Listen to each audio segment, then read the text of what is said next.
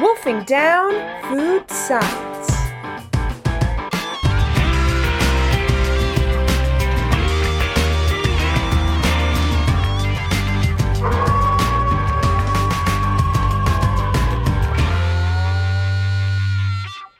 Hello, everyone, and welcome back to Wolfing Down Food Science, and welcome to the last podcast of season 2. Yay! It's been such a journey. All about the crunchy and the creamy and all the different structures. Although we did have one correction to make. In episode 2, we talked about graham crackers, and we mistakenly called them shortbreads, and they're not really shortbread. A shortbread has a whole lot more fat in it, so typically shortbread is 1 part sugar, 2 parts butter, and 3 to 4 parts flour, wheat flour particularly. And graham crackers don't quite have that much butter in them, but they do have a short texture. So they're not shortbread, but they do have that crumbly texture, which we often call short. So just a correction, because we all make mistakes. And that was a great comment that we received from a listener about this shortbread clarification. So we figured this is a great opportunity to introduce our Wolfing Down Food Science email address, which all of our listeners can feel free to send in comments and questions from their listening experience. So we would love to receive your feedback to wolfingdownfoodscience@gmail.com.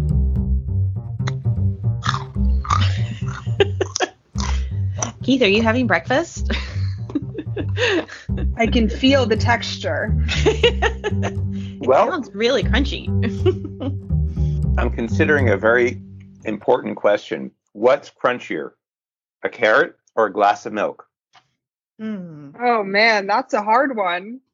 Kind of a I weird know it's question. a weird question. It's a weird question, but so is texture in terms of trying to figure this out. So, it makes sense that foods with a lot of water in them should be soggy, right? And those that have very little should be crunchy, but that's not always the way it is, So to me, it's just really strange to think carrots and milk have about the same amount of water, about 90% water.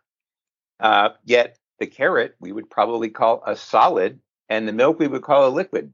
So, to the food scientists, it's also interesting that as carrots lose water, they would get softer. So, it kind of raises a dilemma. In your mind, thinking about like, okay, well, why is this the case?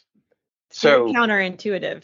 It is very counterintuitive. So it really comes down to the microstructure, kind of the little components that build a carrot versus the little components that build milk. And so carrots, obviously, are plants, and plant cells really are made up of something like semi-flexible balloons. So those cells, when they are full of water and all pressing against one another, create very crisp, strong textures. You can think of like just a bunch of water balloons pressing against one another, creating these strong structures. But when they lose that water and there's less pressure, those water balloons, those cellular balloons, then can sag, just kind of like your houseplant when you forget to water it for a week. It kind of droops. So milk, though, is pretty liquidy. And, It would make a very different sound if you were consuming milk. It would. I think actually I need some milk to get rid of these carrots here. They're still hanging around in my mouth. They seem pretty solid. They do seem pretty solid. So, the reason milk is so liquidy is first because it's mostly water. It is 90% water. But there are all kinds of other structures swimming around in the water. So you have sugar, lactose in milk, and it's dissolved in there. And so is a set of proteins called whey proteins. But then, of course, most of the protein is traveling around in these little spheres called micelles. So calcium and other minerals travel along with them. And this makes what we call a colloid. So there's a lot of systems that we deal with in food where there are a lot of little suspended microstructures in a liquid, and milk is one of those. So this is a colloid. So we have all these little suspended particles. And then if there's any fat in there, you have those fat spheres made tinier and tinier by that process of homogenization that most of our milk will go through. And then that they're wrapped in protein so they don't separate again, or they don't float to the top. And so you have all these different microstructures, sugars and proteins and micelles and fat, and they can easily swim past one another. And so we can pour a glass of milk, unlike a glass of raw carrots. We can pour a glass of milk, but, as we learned from the dairy texture episode, all you need to do is make a network, and you can go from this swimmy structure of milk to solids and semi-solids like cheese and yogurt. So yes, raw carrots are crunchy and a glass of milk is not, but it's really not about water content. It's all about networking, right? Definitely. I think the analogy of balloons was a really good one. If you think about all of these really thick-walled balloons pressed up against each other, when you try to separate them with a big set of teeth coming in, you're going to get a very different breakdown of the food in your mouth compared to something that you pour and it doesn't retain its shape, so it flows like milk, and it doesn't have all of that structure that's interacting. At least in liquid milk, it doesn't. We start making cheese and it gets a little different.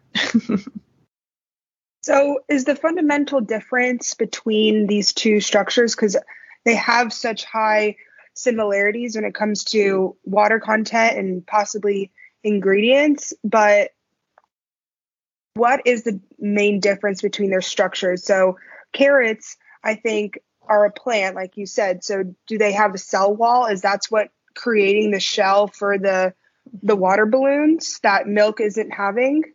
Right. Yeah. So that cell wall is really that kind of idea of a water balloon, and one cell wall is attached to another. So you kind of fill all of those up, and you end up with this water balloon.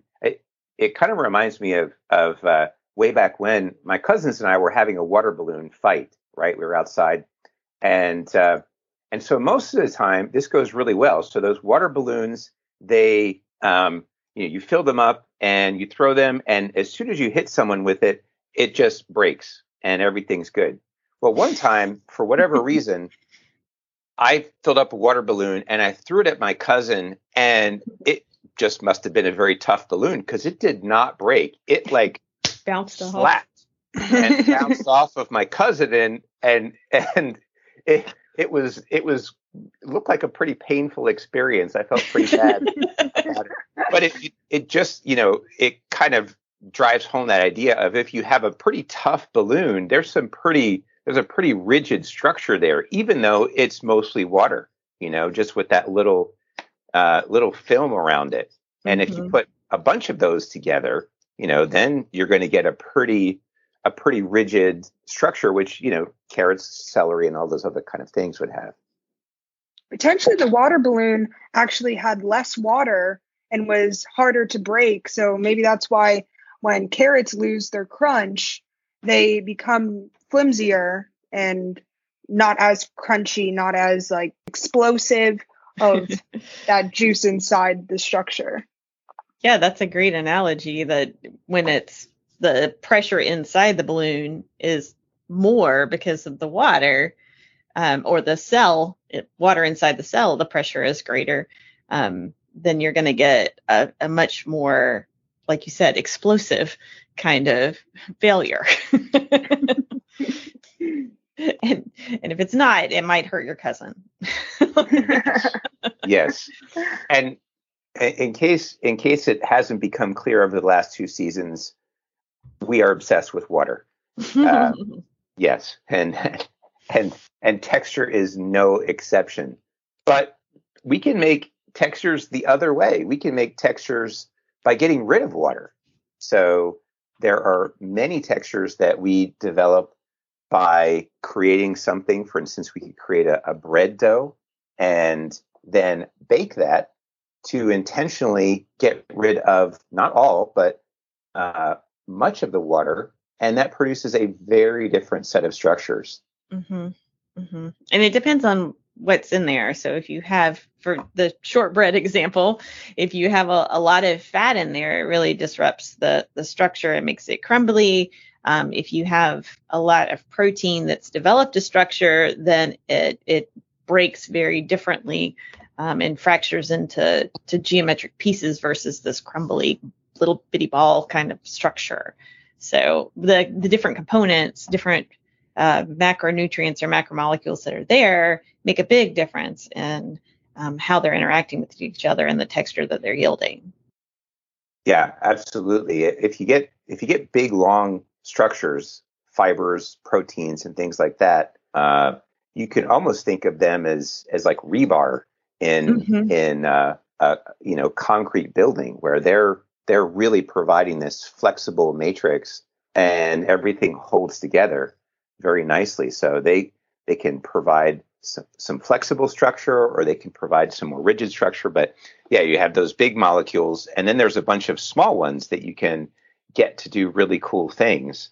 If you take away enough water from a sugar solution, you're going to start getting these crunchy little crystals. Not going to make a continuous structure, but kind of little things.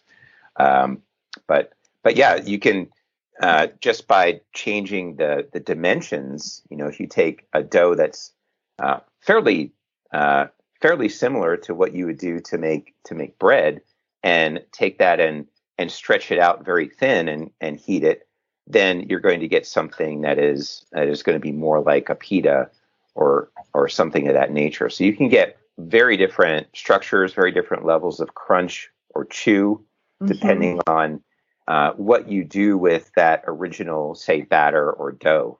Have you guys ever made pitas from scratch? Have you guys ever done that? It's so cool to watch them bake because they inflate like balloons. Like, it's flat when you put it in the oven, and then it hits that high heat, and the moisture starts turning into steam, and it just, because you have all that protein there that's stretchy, it stretches out and makes this giant balloon shape that deflates as soon as you bring it out of the heat, and it cools down to room temperature. That's why you have like that two pieces in pita that you can stuff full of yummy goodness in sandwiches and things. Yes, we have a local Lebanese restaurant that makes their own pitas, and you can see that delicious process happening while you're waiting in line. It's really cool to see all those pitas in the background kind of ballooning up inside the oven. And it really is very similar to what you see at a tortilla factory in Mexico or anywhere they're making tortillas. It's the same thing. You get this little balloon that forms, and then once it's removed from heat, it just completely flattens back out.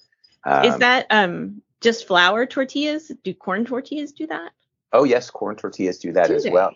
Yeah, they're not quite as flexible, but they still will do that kind of balloon thing, and then go back down to a flat kind of a configuration once you take the heat. Very cool. Yeah.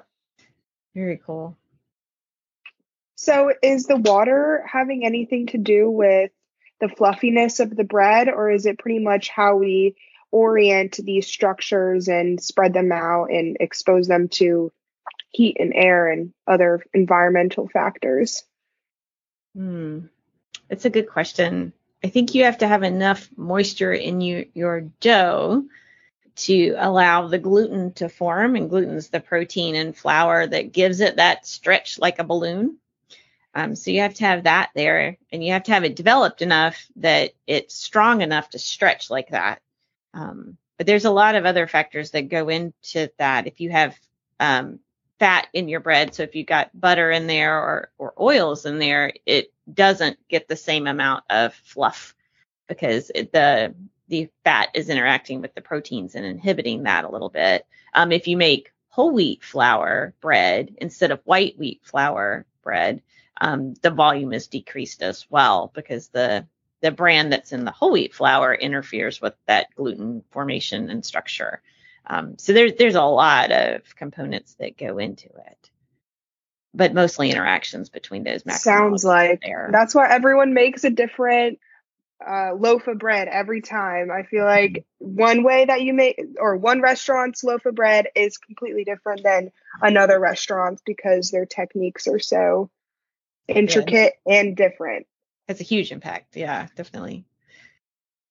It just reminds me of our season opener when we were talking about, are you team chewy or team crunchy?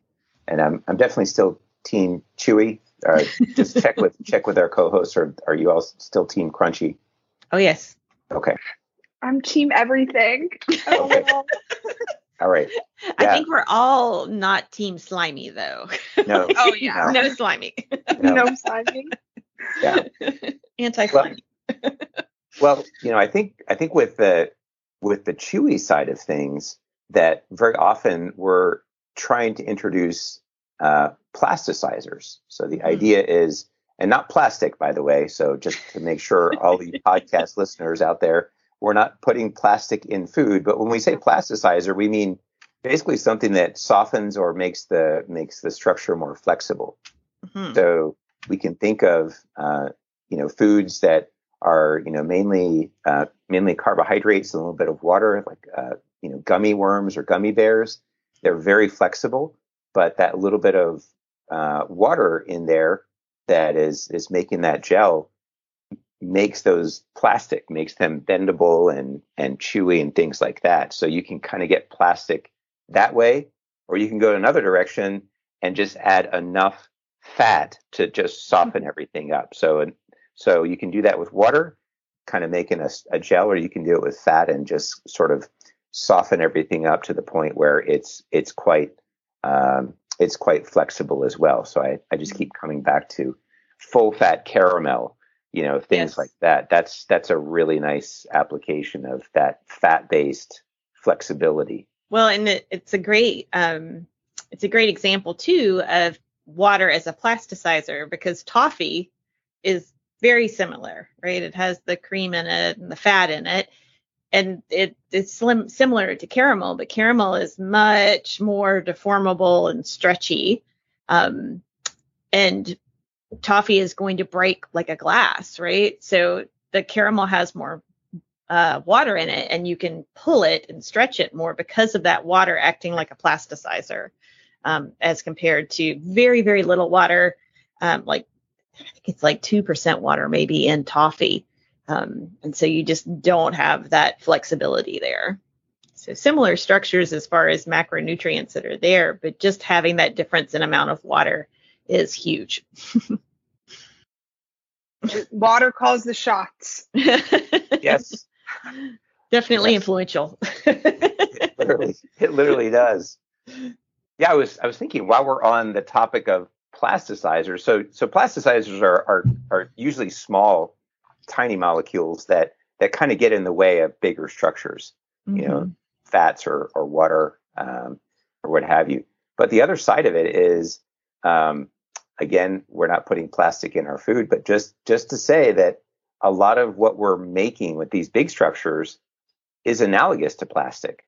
We're taking little things and joining them together in big, long chains, and we're making something that is really a polymer. It's a big, long chain of material that we make from very small components, and that's very similar to what you would do to make a plastic. So that's why we have, for instance, you can have a bread bowl and it holds soup pretty nicely, I think.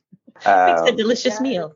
Yes. So there's all kinds of really cool things that you can do with food that actually you can make a container out of that food pretty effectively. Mm-hmm.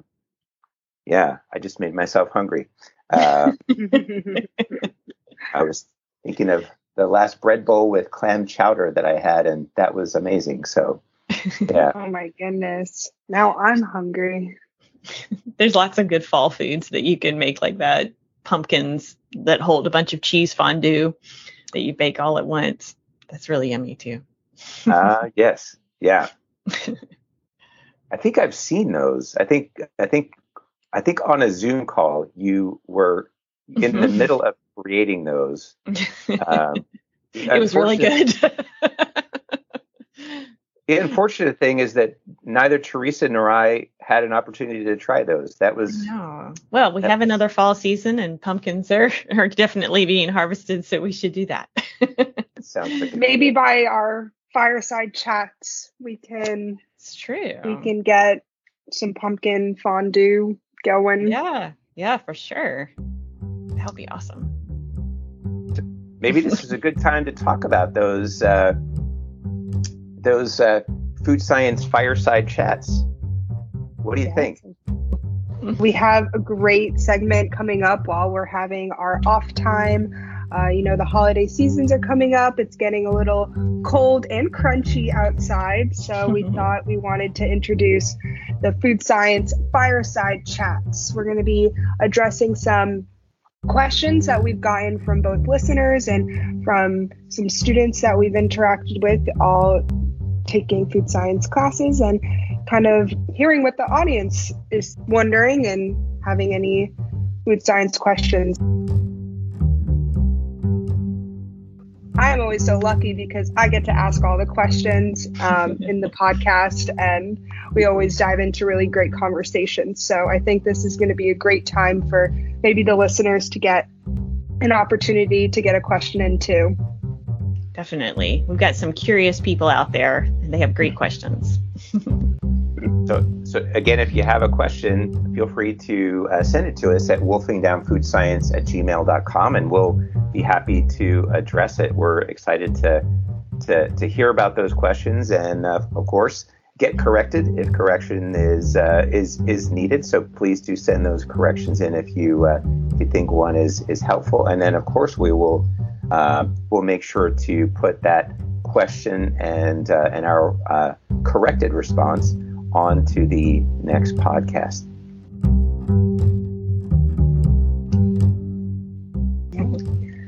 Yeah, I think that about wraps it up for this season on texture. I guess the only thing left is to say, what are we going to do next season? What's season 3 about? We always come with a flavor full of punch. So I think we got to dive into food science and nutrition. What do you guys think?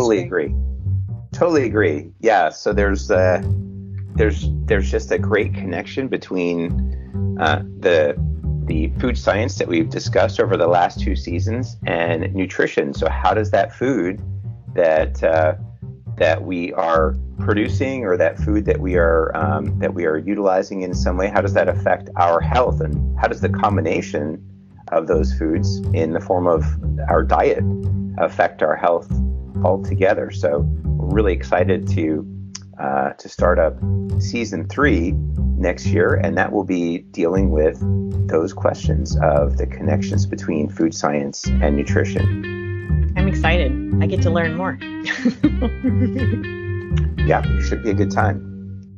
All right. Well, I just wanted to say at the end of this season, Teresa and Paige, I really appreciate the work that's gone into to the texture season. I think it's been a lot of fun, and look forward to these fireside chats and to season 3 next year. Me as well. Definitely.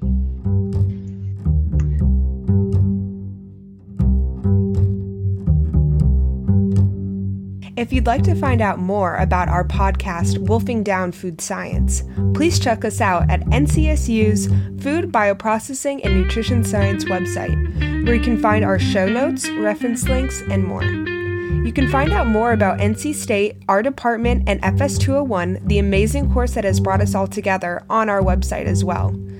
Please don't forget to subscribe to Wolfing Down Food Science wherever you stream your podcasts, like Spotify and iTunes. Thanks for tuning in to Wolfing Down Food Science. See you next time.